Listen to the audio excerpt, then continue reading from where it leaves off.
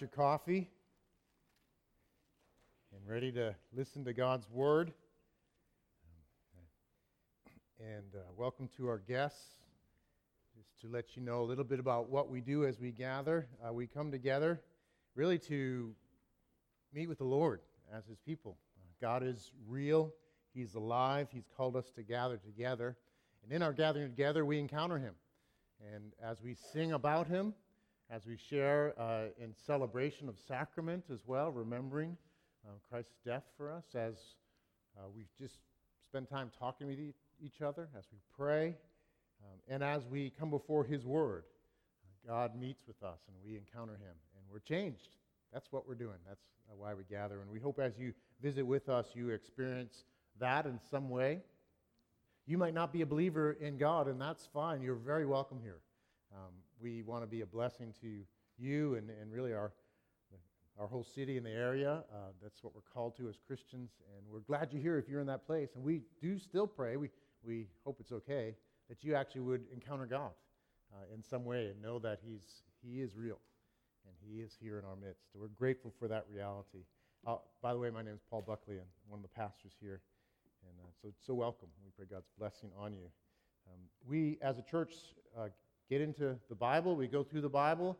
We seek to understand the truths and encounter God through the Bible. And so we are in a new series now, just entering into it today, in the letter to the Thessalonians, the first letter. So 1 Thessalonians, that's in the Bible near the back. You might want to look at the table of contents. We'll project the words as well. And just a side note, I just want to encourage you, if you have a Bible in your hands, look down rather than look up, because it's not a big deal, but I think there's benefit in actually looking and seeing and looking at the words and the things I talk about and knowing that they're right there. And really, my job isn't to just kind of give a nice presentation. My desire is to help you see what God says in His Word. So the interaction ultimately is between you and God. It's in the context of others, but it's between you and God. But we'll have it projected as well. If you don't have a Bible, you can follow it up on the screen. So turn to 1 Thessalonians chapter 1. We'll be there. And as you're turning, let me tell you a story and ask you a question. Actually, have you ever considered the importance of encouragement? Just how important encouragement is. There's a story of a man named Edward Steichen. I don't know if any of you know who he is. He was actually one of the most prominent photographers in the 20th century. And he was more of the first part of the 20th century. And he's famous. But it didn't start out that way for him. At 16, he bought his first camera, and he took a bunch of pictures. He took 50 different photos, and only one turned out. It was a picture of his sister playing the piano. And Edward's father basically was like, find another job. That's not going to work. But his mother saw the one picture and saw genius in that one picture of the 50 and encouraged him. And that made all the difference in Edward's life. Her encouragement convinced him to stick with it, and he went on to become one of the greatest photographers of the 20th century. Encouragement for Edward made all the difference. This letter that we're looking at is, by and large, a letter of encouragement. It's a letter written to a relatively young church. Paul had been there with his team and had been there a relatively short time. He had come to Thessalonica. It was a fairly major city, about 100,000 people in that day. He went there and he went to the synagogue and proclaimed the good news of Jesus, God's Messiah, God's King, come to rescue us, God in the flesh, dying on the cross for our sins, rising again on the third day. He proclaimed this good news. And as a result of proclaiming it, and as a result of God's activity, really, many came to believe. Many people in Thessalonica came to believe, both from Jewish backgrounds and non-Jewish or Gentile backgrounds. Most of the Gentiles probably were what's called God-fearers. They would attend the synagogue, they would listen, but they weren't Jewish. They hadn't converted. And many of these came to faith, and it went really well for a while. And we don't know how long he was there. Some say it was only 3 weeks, because it says he spoke in the synagogue for 3 weeks. But it's more likely he was there a little longer, but it wasn't years, it was months, maybe just 3 months. And he was there for a short time, and then there was an angry mob formed, basically, and they chased him out of the city, and he moved on. He left some others to help out, but he had to move on and went to other cities. And after a while, a short while, he started to think about this young church in Thessalonica and be concerned for them. And so he told his team members, look, leave me by myself. You go back and get time with them and make sure they're okay. And so he was burdened for this young church. And after a while, one of his coworkers, actually two of them, came back, and they told him how things were going in Thessalonica. And hearing that, he decided to write this letter. And this letter is, by and large, encouragement. 3 chapters, really. The first 2 chapters are encouragement from Paul in many different ways. And then the latter 2 chapters are really encouragement in a different way, kind of exhortation, how to live the Christian life in light of the good news. So this series really is a series on encouragement as we look at 1 Thessalonians. And I trust as we do it, we will be encouraged and we will learn to be encouraging. Both those things, I think, are what God's after in our lives.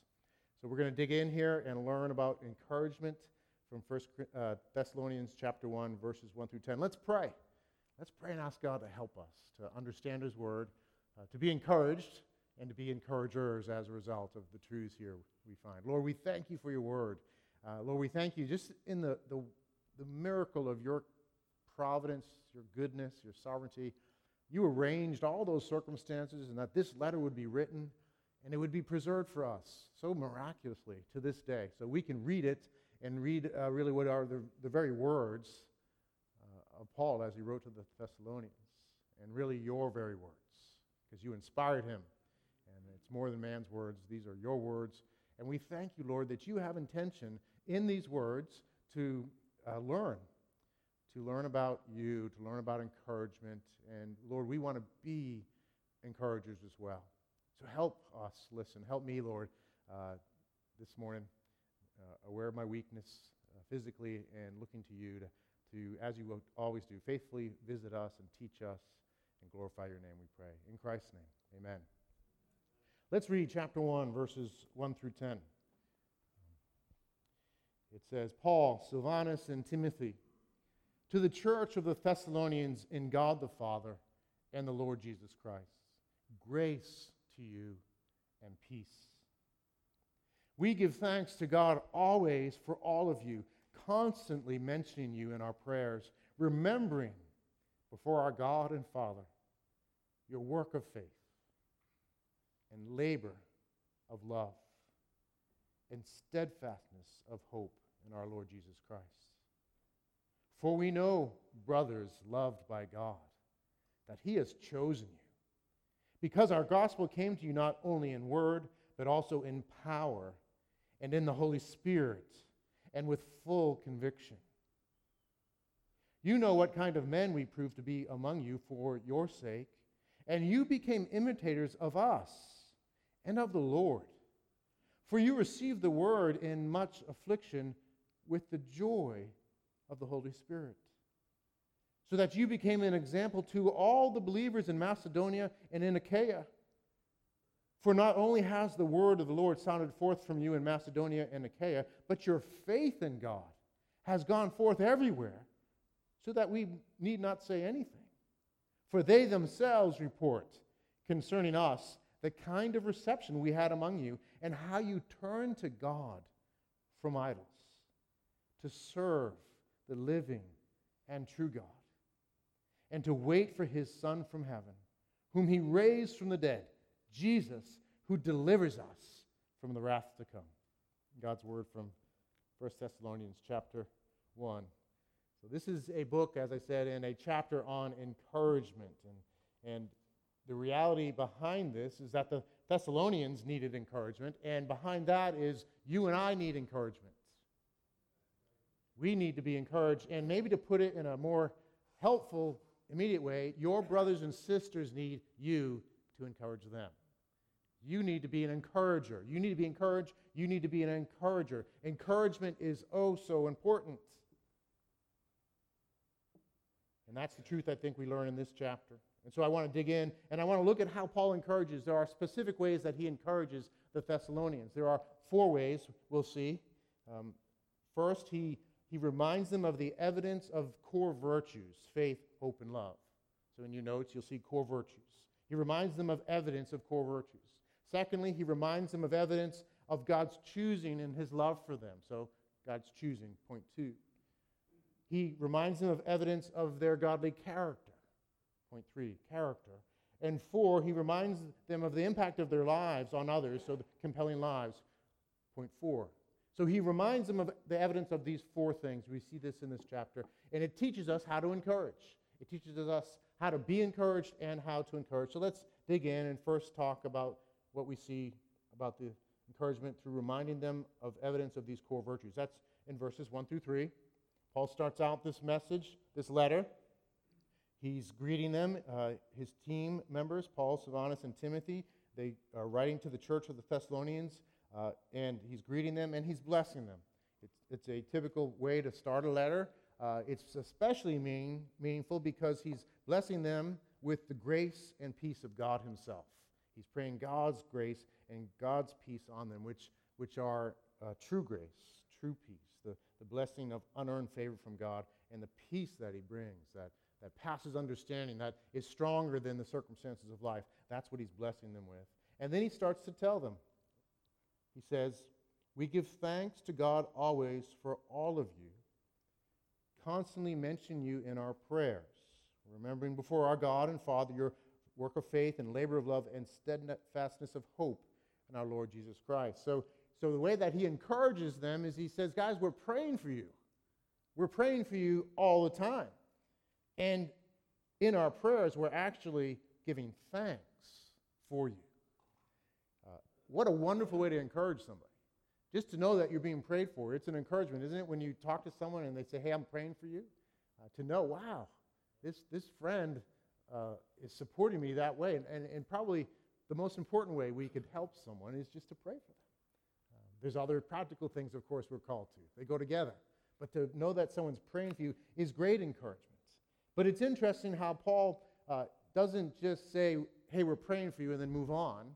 He actually says we're giving thanks for you in prayer.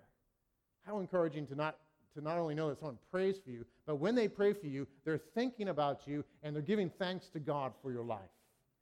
They're looking at your life, they're thinking about you, and they're giving thanks to God. But Paul goes beyond that. It's not just that he's praying, they're praying for them. It's not just that they're thanking God in their prayers, but there are specific things they're mentioning as they give thanks to God. There are specific qualities that they see at work in these believers in Thessalonica, their friends in Thessalonica. They see faith, hope, and love. Have you seen those 3 virtues elsewhere in Scripture? Paul mentions them quite a bit. They are kind of core virtues of the Christian life: faith, hope, and love. Faith is putting your trust in God. And generally, it's putting your trust. It's not just belief, it's trust. It's not just that I think this is true, but I actually am entrusting myself. So Christian faith is entrusting yourself to God, putting your faith in God. Christian hope is forward-looking faith. And we were talking about this in the men's meeting Saturday morning, our men's breakfast. Every Saturday, guys, you're welcome to join us. 7 o'clock, we dig into God's Word. We eat some good food, and we help each other. So we were talking about Christian hope is not wishful thinking. Like in our culture, hope is like, I hope the Patriots can really beat the Lions today. That's actually fairly sure, but not entirely. That's kind of wishful thinking sort of hope. But Christian hope is sure hope. It's forward-looking faith. It's kind of an anticipation, a full expectation that's assured. It's not in doubt. There's no doubt in Christian hope. That's not what it's saying. It's not wishful thinking. It's just saying, I'm looking forward to tomorrow, the sun coming up. I mean, that's a pretty strong hope, right? But it's even surer than that. So faith and hope, and then love, of course. Love is caring about someone else and their true happiness, enjoying someone else for their sake. Christian love. And love comes from God. This is who God is. A significant and essential aspect of God is his love. And so he loves within the Trinity. The persons of the Trinity love each other from eternity with love beyond measure. And he loves his people. And he loves his creation. God is a God of love. And so these 3 virtues are core virtues. And so Paul's saying, guys, when we give thanks, we think about your life, and we think about the fruit of these virtues in your life, because if you look, it's not just that faith, hope, and love exist in you, but he's giving thanks for your work of faith and your labor of love and your steadfastness of hope. There are aspects connected to these virtues. They're not just generic things, they're specific fruits that go along with it. And so he sees their work of faith, that these guys, they do things because they believe. It's somewhat general. He's going to get more into the specifics soon. But they do things. There's results. When there's real faith, there's always work, by the way. When someone trusts something, they always act accordingly. And so if you trust in God, if you trust in Christ crucified and risen for your sins and for new life in him, if you trust in him, you'll live a certain way. You'll do certain things. You'll seek to believe and obey him. You'll seek to bless others. You'll endure. You'll go countercultural when you have to. There's work. There's things you do. And so Paul says we see your work of faith. He's reminding them, by the way, in this encouragement of how important these core virtues are. There's a teaching element here. So their work of faith, their labor of love, that it's a similar sort of word, but your labor, how you live to love and what you do. And maybe he's thinking of specific ways that they care for each other, that they sacrifice for each other. They help those who are poor and needy in their midst. They provide meals for those who need help. They do certain things. There's a labor of love. It's a love for God. It's a love for one another. And then there's steadfastness of hope. He's thanking them for the steadfastness of hope in their lives, that it's consistent, that they stay and they live as hopeful people. They live looking forward to what really matters, what's coming. This steadfastness of hope.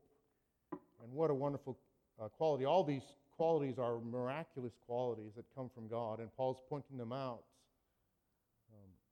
And this steadfastness of hope is such a precious quality. As I was preparing this, I was just thinking of times as a pastor I've been with people as they are dying.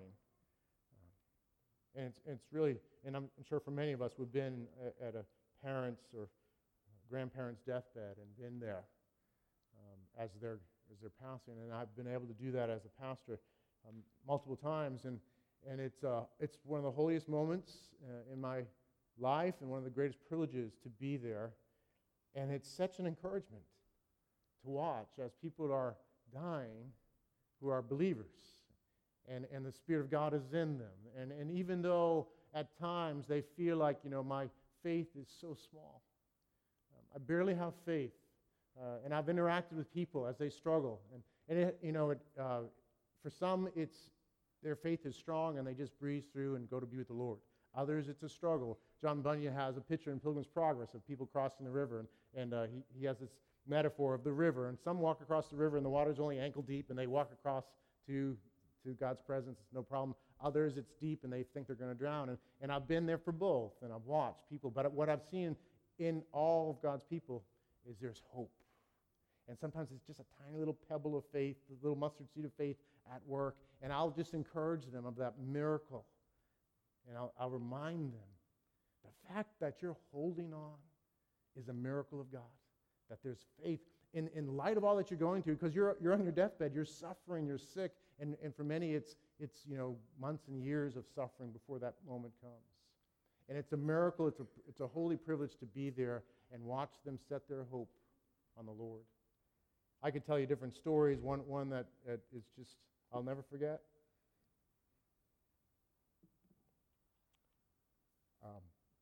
Some years ago, and many of you wouldn't know, John Mark. And John was a man who came on the original church plant and just loved the Lord and wanted to be part of our church planting. Never got to do that. His dream was to be part of one of our first plants. He had this thing, he liked colder weather. He wanted to go north, so he was hoping to plant with us north. But he got cancer, and he was relatively young, recently married. And the cancer progressed, and I was there with him. Many of us were there visiting him. And on his deathbed, he was a man who had ambitions, good ambitions. He wanted to be married and enjoy life with his wife. He wanted to be part of church plant. He was a fantastic IT guy and a sound guy. And he wanted to be involved in those things. It wasn't that he wanted to die. But on his deathbed, that hope functioned in his life, and he knew that God is good and he's in control, and I belong to him. And his last words, he repeated them over and over, is, it's better this way. It's better this way. And it was amazing to hear him say that. And it wasn't that he was saying, life stinks and I want to move on. Life is great, but I know God's good and I know heaven's better and God's in control. And so he said it's better this way. That's the miracle of these qualities that Paul's reminding the Thessalonians about. The steadfastness of hope, even in the face of such difficulties, to say it's better this way. I trust God. I know it's true. Jesus is real. And though I can't understand why now at 42 years old and so forth that I'm being taken and in the middle of all these things, I don't understand that, but I know my God and he's good, and so it's better this way. That's what Paul's doing. He's reminding the Thessalonians of these wonderful core virtues at work in their lives and encouraging them in that. So, brothers and sisters, let us, as we see these qualities in each other, remind each other of these things, point out these core virtues and say, hey, I see in you a faith. You might feel discouraged, but I see faith in these ways. I see love. I see you care for others in these ways. I see you concerned for your neighbors and your extended family, and you are doing things to care for them and represent Christ. I see that. That's evidence of God's work, and that's how we encourage each other. Next, remind them of evidences of being chosen and beloved. So that's what Paul does next. He says, for we know, brothers, loved by God, that he has chosen you. He's encouraging them by pointing out that they are loved by God and chosen. And this is a powerful means of encouragement to remind someone that they belong to God, that they are loved eternally by God, and that they are chosen by God. Certainly God loves all people. He desires that all come to him, that none perish. That is God's desire. But the reality is people currently are in places where they've not received that. And so though God is loving and would want all that he's made to repent and turn and trust him, really the only ones who have done that can be assured that indeed he has loved me from eternity and chosen me. This is a truth that's behind all other truths. The Bible never compromises the importance of your choice, and you must choose. Are you going to believe in Jesus and follow him or not? That's your choice. That's a real choice. We're all accountable for that choice. But we learn in Scripture, there's the reality that behind our choices ultimately is God's choice, his sovereign reign. I've heard it put this way, that the doorway to kind of into heaven says on one side, whosoever will. And it invites whosoever will, come in and believe and repent. But as you walk through, you look back and it says chosen of God on the back side of that door. And the truth is that behind your choice, as it says, whosoever will believe, come. It's an open invitation. But behind it is a God who's active, who's having mercy, who chooses to rescue us, who has loved us from eternity. And this is a truth that functions for those who have come to faith. It's not meant to confuse and confound those who are not yet believers. It's meant to encourage and comfort those who are believers. Because, guys, you don't know, people who don't yet know the Lord, whether they're chosen or not. That's not our business. And if you look at the life of Jesus, he related to people in mercy and love regardless. And if God in the flesh does that, then certainly we are to treat people as if everyone's chosen. We are to expect that people are going to believe and come to Christ. But for the believer, once coming, this is a wonderful truth for us that strengthens us and comforts us and encourages us. And really, I don't believe there's a more significant way to be encouraged than to know that behind everything is a God who has loved me from eternity past. He loved me in eternity, and he set his sights on me, and he said, in this year, 2018 or whenever, I'm going to reach out and touch them and rescue them, and they're going to come to know me. And so behind your salvation is a God who has loved you from eternity and who has chosen you. And you're here not because of your good choice ultimately, though your choice matters. You're here because of his choice and his mercy and his love. And this is meant to encourage you, and it should encourage us in a significant way. Again, I can't think of anything better to know than that we are beloved of God and chosen. That's ground to stand on. That's ground that doesn't move. And Paul points out to them, we know you're chosen. Or how? How does he know? For we know, brothers, loved by God, that he has chosen you because our gospel came to you not only in word, but also in power and in the Holy Spirit and with full conviction.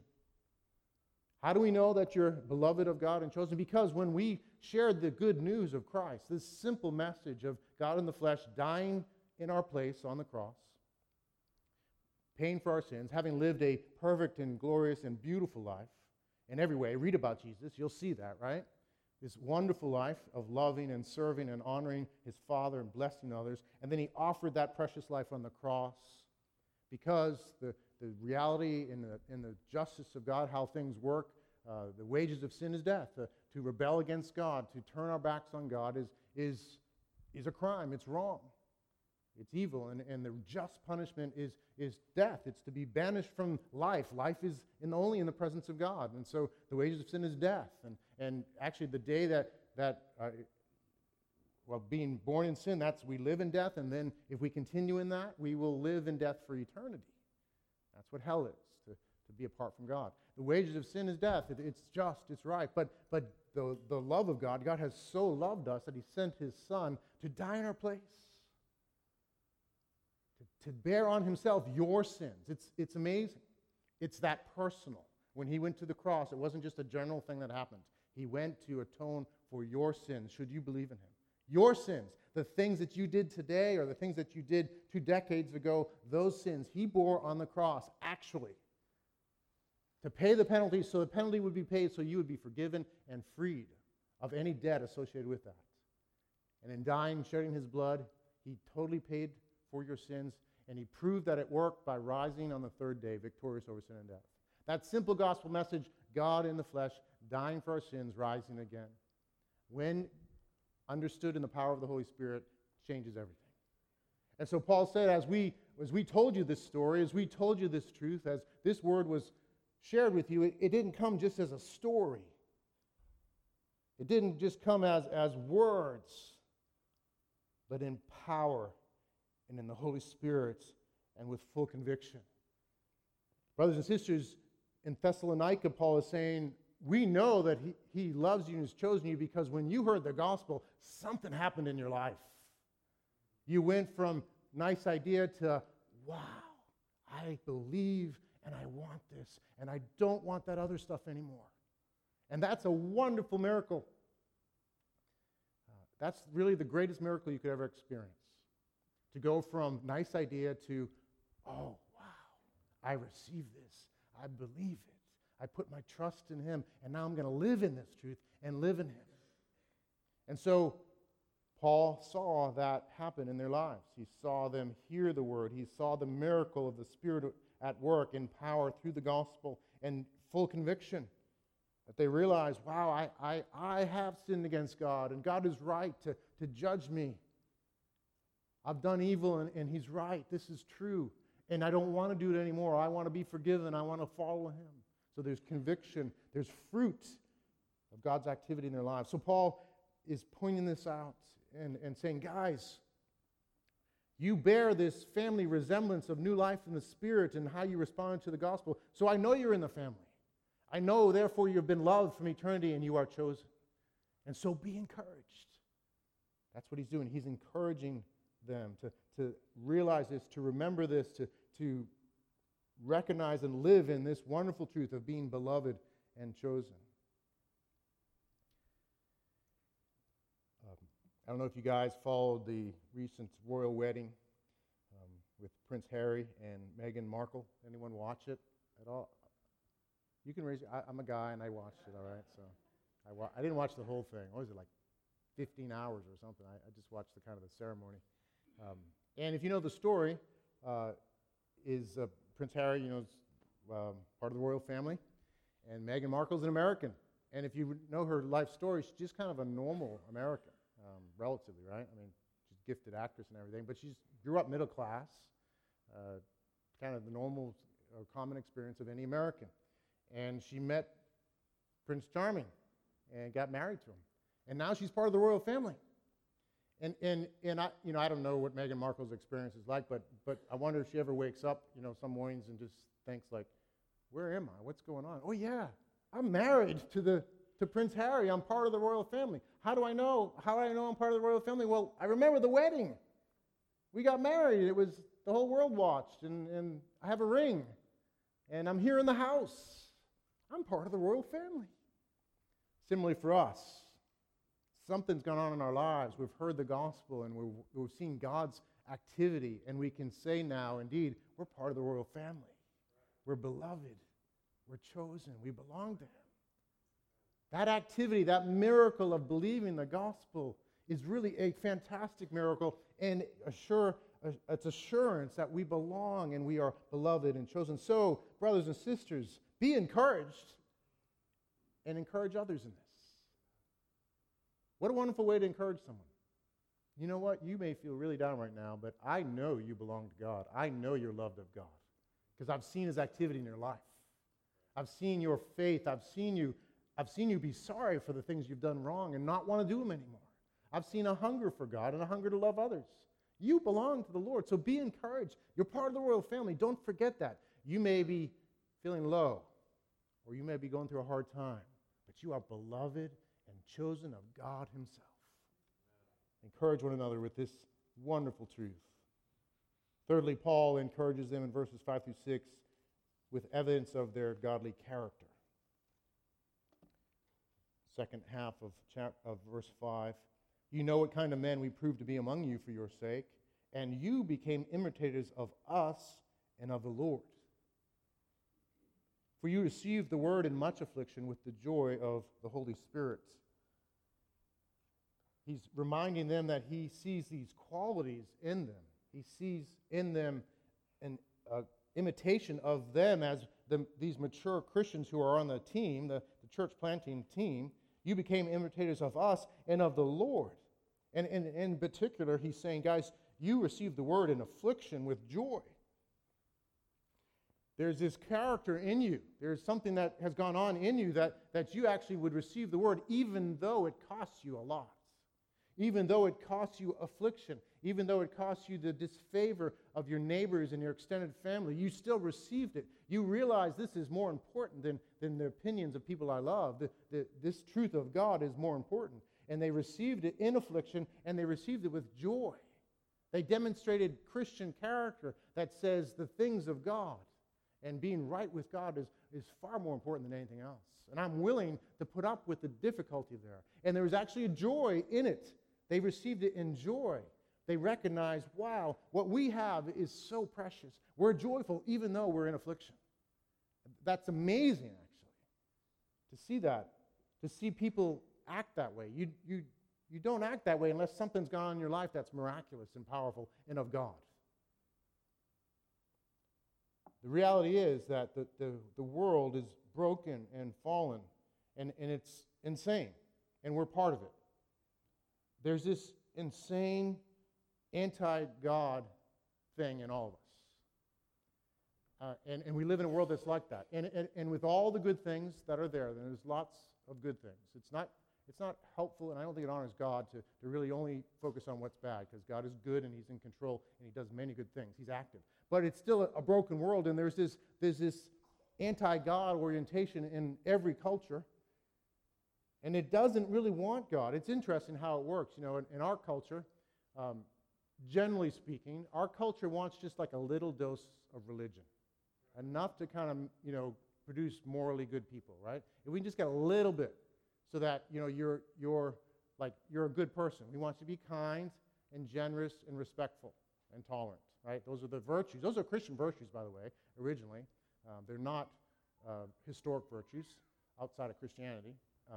But they like that. We like this thing. But don't get too serious about Jesus. Don't go overboard on the Jesus thing. Just a little bit of Jesus is good. His teaching, we respect him. His teaching's genius. We get that. Do unto others as you'd want them to do unto you. Golden rule, good stuff. Like it.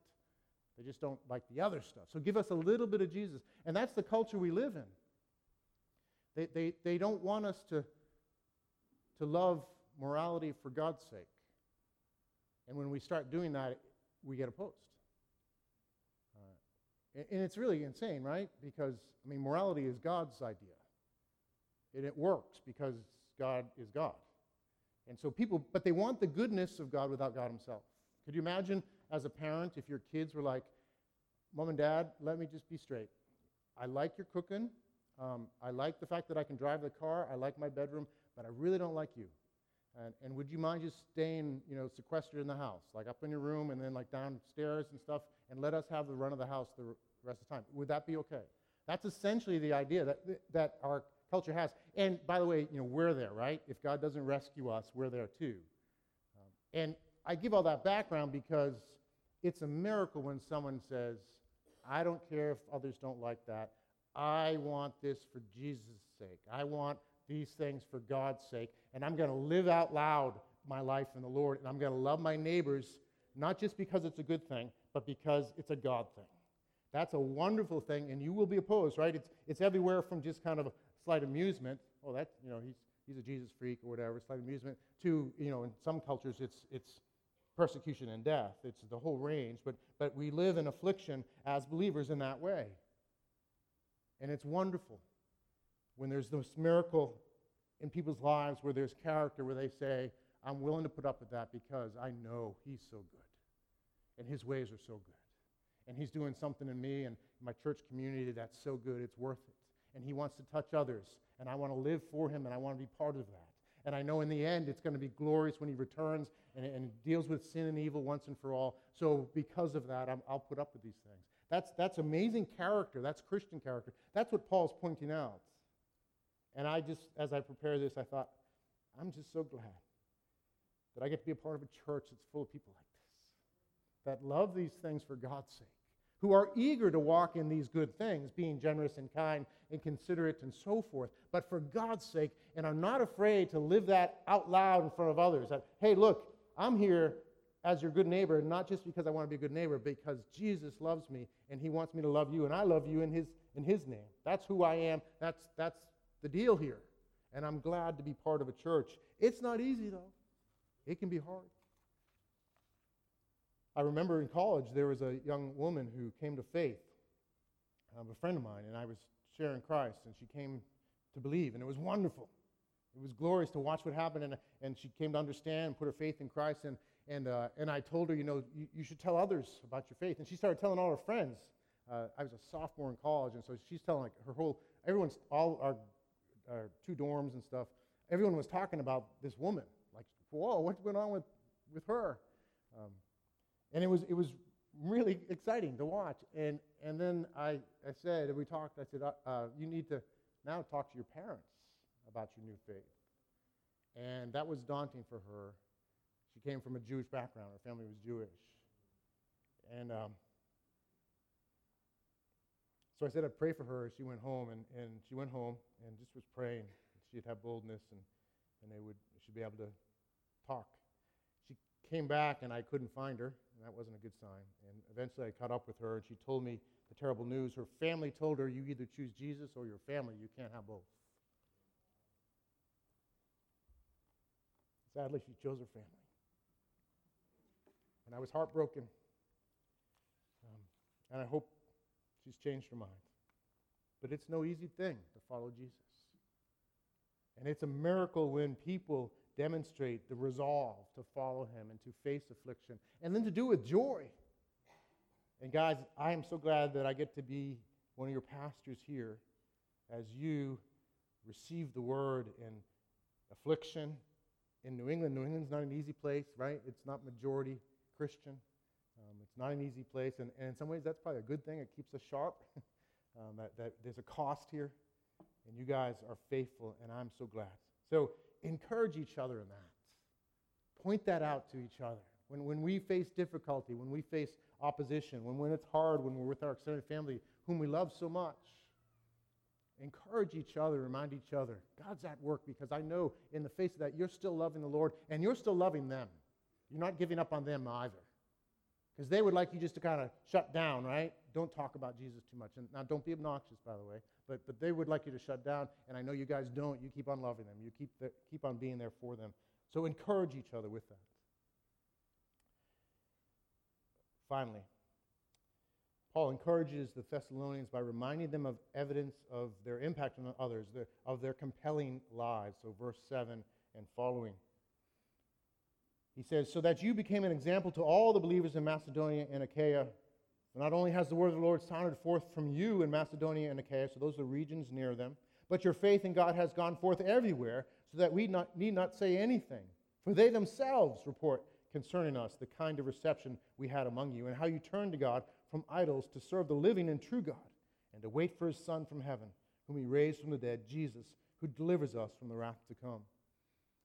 Paul is pointing out that there's activity in their lives, there's evidence of compelling lives, that as a result of their faith, as a result of their determination to believe, as a result of their conversion and their new faith and love for the Lord, people are hearing about it in their whole region and beyond.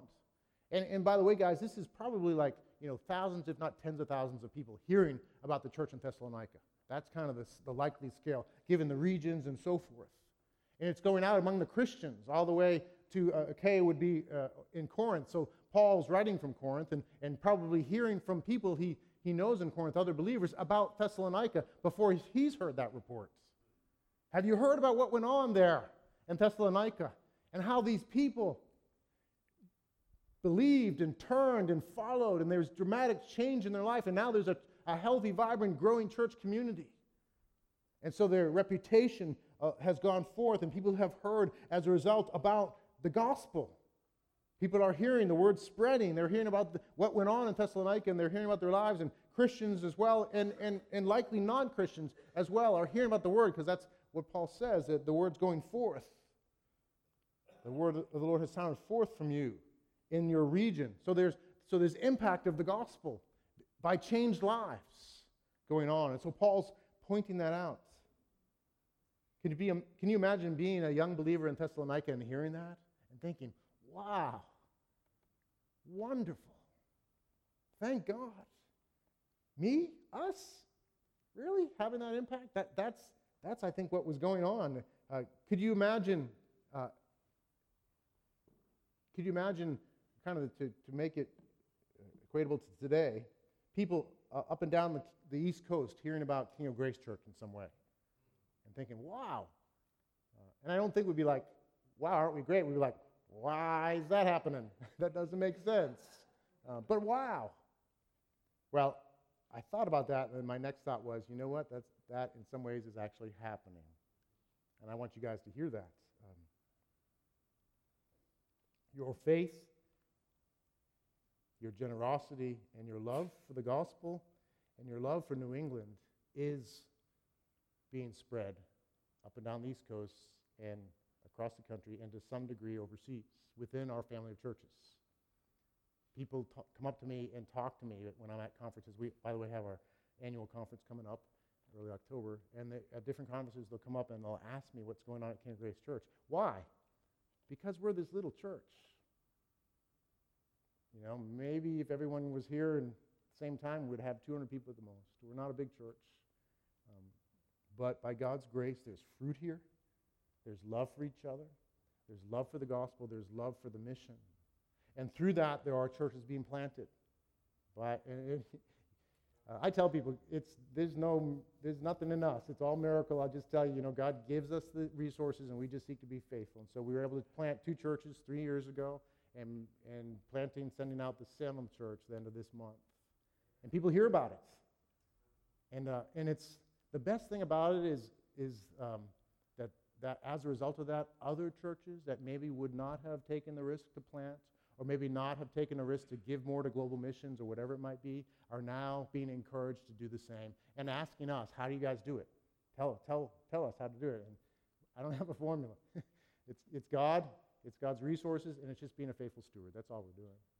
But your lives are impacting church plants and other churches, and are impacting people yet to be reached with the good news of Christ through those church plants. I hope you're encouraged by that. I'm grateful to be in this church full of people that have been impacted by the gospel, are learning to grow and be like Jesus, are walking humbly in this, and are producing fruit that's compelling. and is affecting people. It's a blessing. It's an encouragement. If the band could come up as I close. So I just encourage you guys to be encouraged by these truths, to contemplate their effect for you, and to think, how can I do this with others? To share and encourage these different ways, to point out to people the core virtues of faith, hope, and love, how they're operating, to remind people and remind them of evidence that shows that they belong to God and that therefore God has loved them from eternity and chosen them, to remind them of the evidence of godly character in their lives and in different ways, to remind them of the impact of their lives as well. These 4 ways. So as we transition right now, let me just encourage you to take a minute and pray, God, is there one person whom I can encourage? And the first thing to do, just pray, if you do that right now, and thank God for something about them. And then take that thing, and if you can, write a note, a text, or if they're here, talk to them in person, and encourage them. One thing that we do, by the way, too, I forgot to mention in this, it's a common practice in our small groups to take time even to if there's a brother or sister or a couple that's struggling, to just take time in our small group, whatever, Bible study, youth group, whatever it might be, just to share how you see God at work in their lives. And it's a wonderful practice, just sharing evidences of God's grace in their lives and taking time. So I just want to encourage you in your small groups, make that a regular practice. It would be great, actually, if every time you get together, somebody gets to be the focal point for encouragement in that way. So let's take time, though, just to pray in that way and consider one person, and then Jeff will transition us to communion.